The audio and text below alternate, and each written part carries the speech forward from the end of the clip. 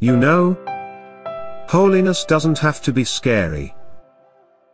Welcome to the Pursuing Holiness Wholeheartedly podcast with Reverend Dr. J. Patrick Bowman. Each week, Reverend Bowman takes a slice of holiness history and holiness theology and makes it accessible for authentic Christian living. So, open your mind and prepare your heart for new adventures in pursuing holiness wholeheartedly.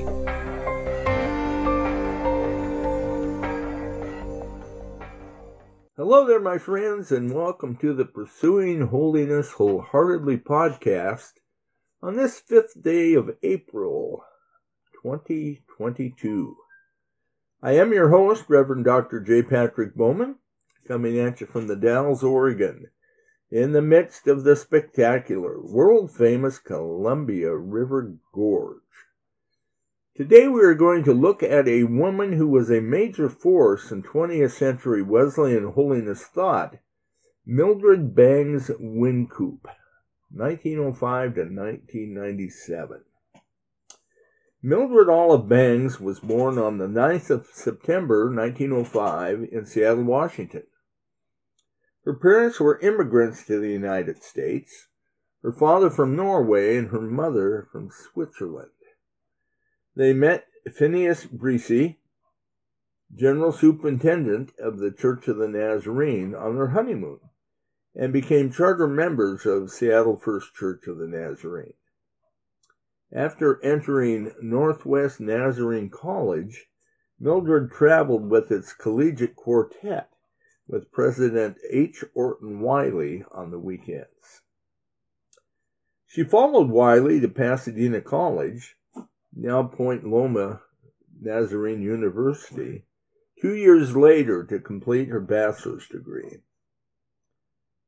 While studying at Pasadena College, Mildred met her future husband, fellow student Ralph Carl Wynkoop. They were married at the Central Church of the Nazarene, now the Aurora Church of the Nazarene in Seattle. Their first home was Pasadena, California, where they remained students at Pasadena College, and while there they co-pastored the Glassell Park Church of the Nazarene in Los Angeles for 4 years until she received her AB and THB degrees in 1931. They then pastored the Church of the Nazarene at Ojai, California for a year. The Wynkoops then returned to the Pacific Northwest, where they served for 4 years at Marshfield, Oregon, now Coos Bay. While there, Mildred was ordained an elder in the Church of the Nazarene in 1934, with Ralph following a year later. Ralph and Mildred spent the next 5 years traveling as evangelists, mainly on the West Coast. They moved to Portland, Oregon to serve the Brentwood Church of the Nazarene for 9 years. Margaret earned her Bachelor of Divinity degree from Western Evangelical Seminary, now George Fox, in 1952, and a Master of Science from the University of Oregon in 1953. When Mildred enrolled in doctoral studies in Chicago, Illinois, Ralph returned to evangelistic ministry. Mildred received a doctorate in theology from Northern Baptist Theological Seminary in 1955. Wynkoop's first teaching assignment was at Western Evangelical Seminary in Portland, where she served as professor of theology from 1956 until December of 1960. From 1961 to 66, she taught in Japan, the founding president of Japan Nazarene Theological Seminary, and briefly in Taiwan.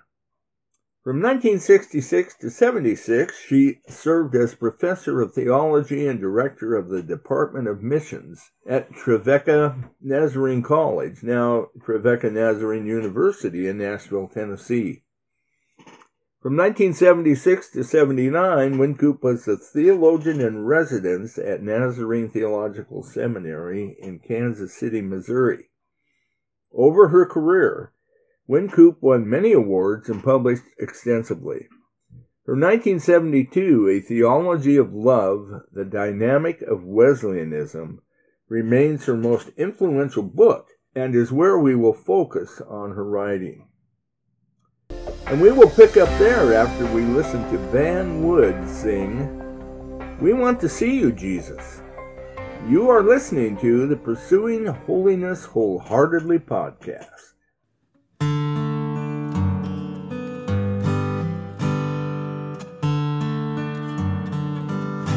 We want to see Jesus, to bow down before Him. We come here to worship, to love and adore Him. We come here to listen to what He is saying. We want to see Jesus, we want to see Him. Oh, what a wonderful love He has shown. To all who believe He has made us His own. Now He invites us to come to His throne. And now we come unto Him. We want to see Jesus, to stand in His presence, to sing Him our love song, an offering of praise, to open our hearts and be filled with His Spirit. We want to see Jesus, we want to see Him. Oh, what a wonderful love He has shown. To all who believe He has made us His own. Now He invites us to come to His throne. And now we come unto Him. We want to see Jesus, the one who redeemed us, who took all our sins and washed them away. By His precious blood we now come before Him. We want to see Jesus, we want to see Him. Oh, what a wonderful love He has shown. To all who believe He has made us His own. And now He invites us to come to His throne. And now we come unto Him. We want to see Jesus. We want to see Jesus. We want to see Jesus. Welcome back. We are going to read from Mildred Bangs Wincoop's 1972 classic, A Theology of Love, The Dynamic of Wesleyanism. It is Wesley's emphasis on love that becomes the key not only to the meaning of holiness, but also to the meaning of sin. Sin is love, but love gone astray. Man is a creature who is not free not to love something.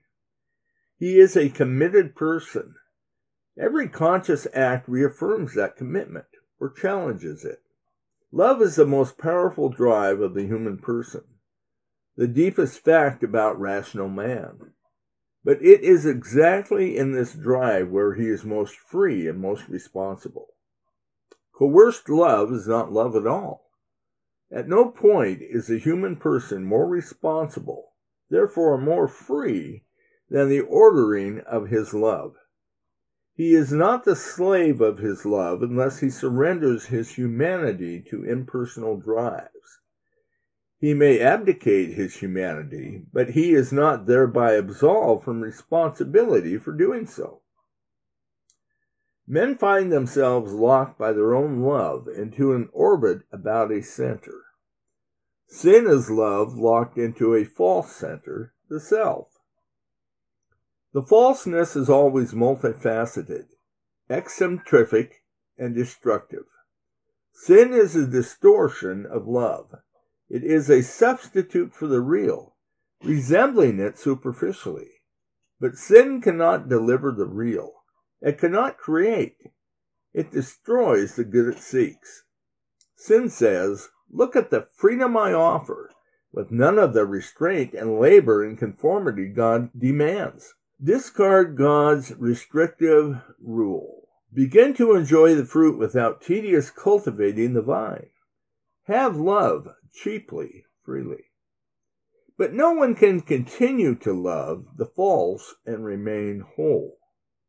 Sin carries the seed of its own destruction. Holiness is love locked into the true center, Jesus Christ our Lord. Being true, all of the self, and progressively all of life comes into harmony and wholeness and strength. By placing sin in juxtaposition to love, something is said about what sin is and what freedom from it involves. It must be said again that love is a personal quality, a relationship established with or against persons. It has to do with the nature of its object.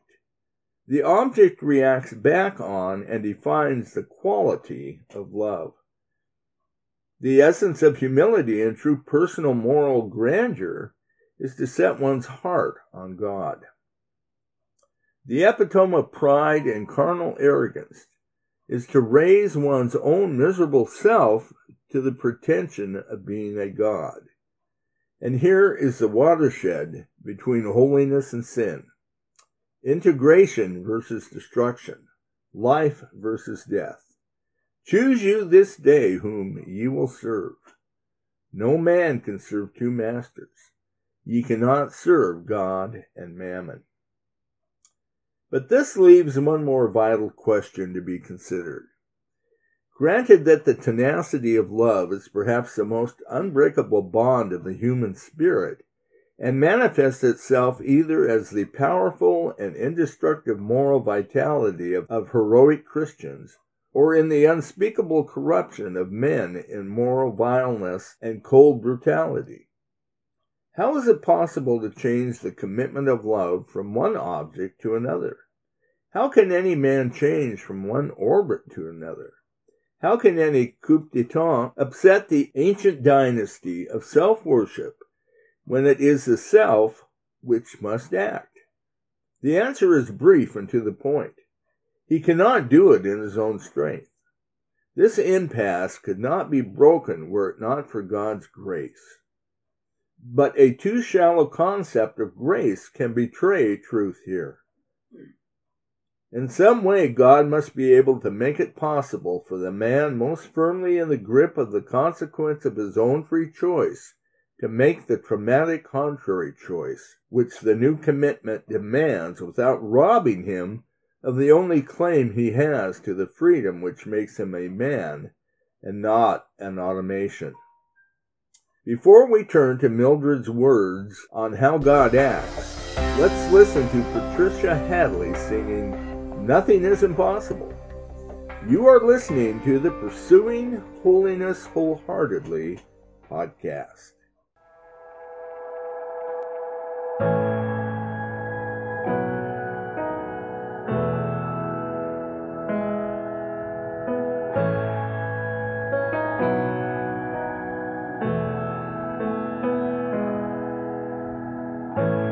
Grace falls down here again.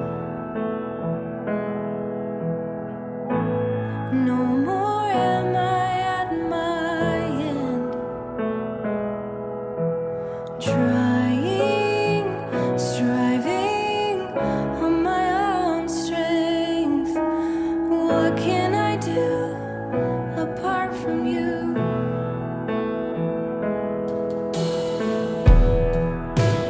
Nothing is too hard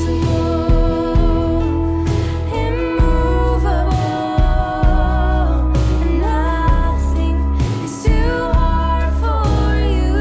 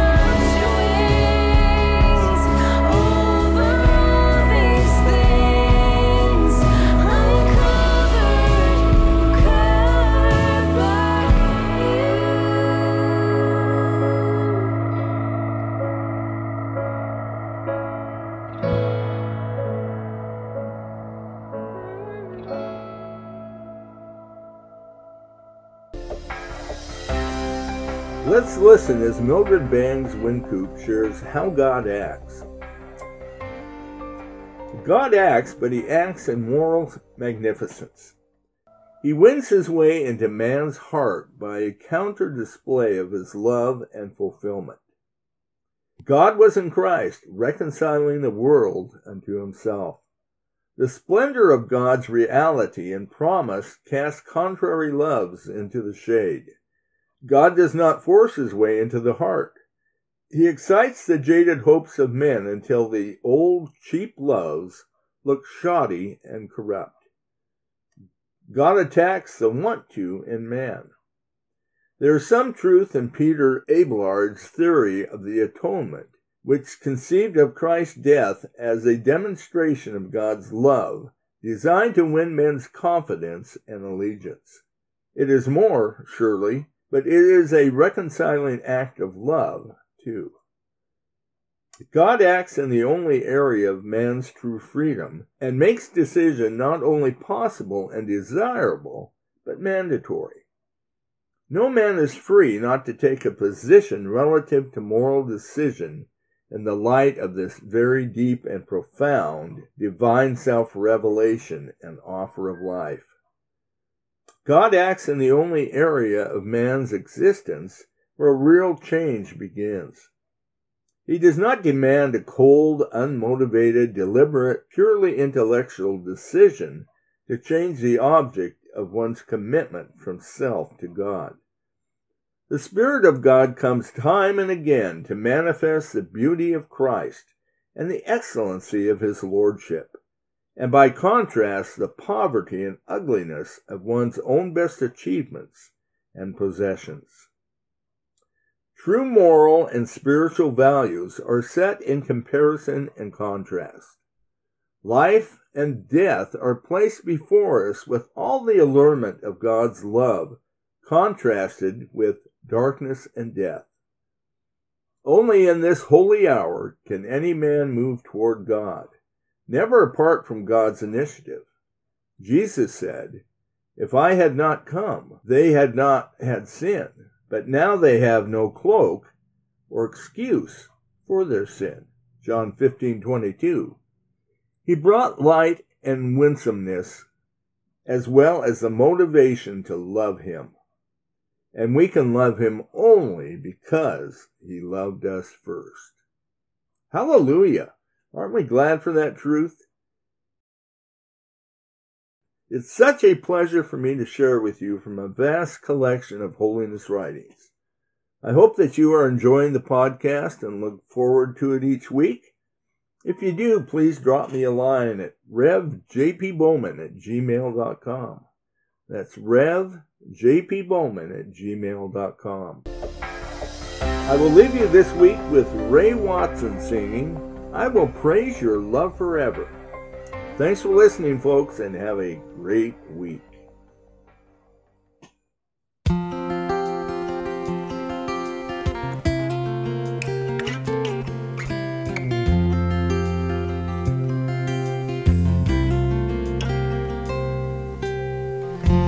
I will praise your love forever. We will sing this joy forever. I can't help loving you. I can't stop serving you.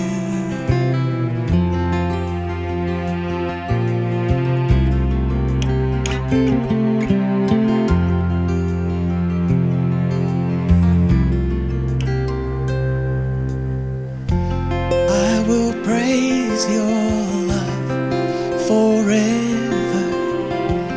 We will sing this joy forever. I can't help loving you. I can't stop serving you.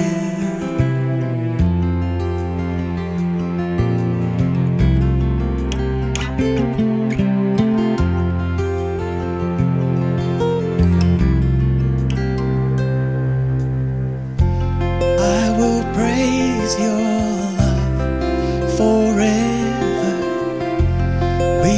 sing this joy forever. I can't help loving you. I can't stop serving you. I owe my life to you, Lord. I give my all to you, Lord. I can't forget your love song. You gave me hope to lean on. I am in love with you, Lord. There is no love like you, Lord. You are the jewel of heaven, our love, the crown of heaven.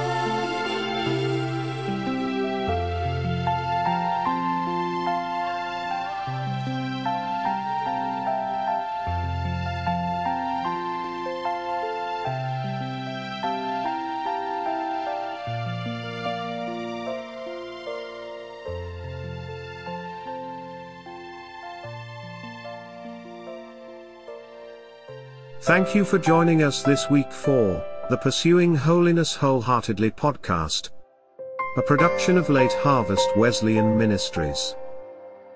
Please check out our new, Pursuing Holiness Wholeheartedly, designated website. You will find links to our blog, the podcast, and Dr. Bowman's book, Pursuing Holiness Wholeheartedly, available in hardback, paperback, and Kindle editions, at Amazon. That again is pursuing-holiness.org.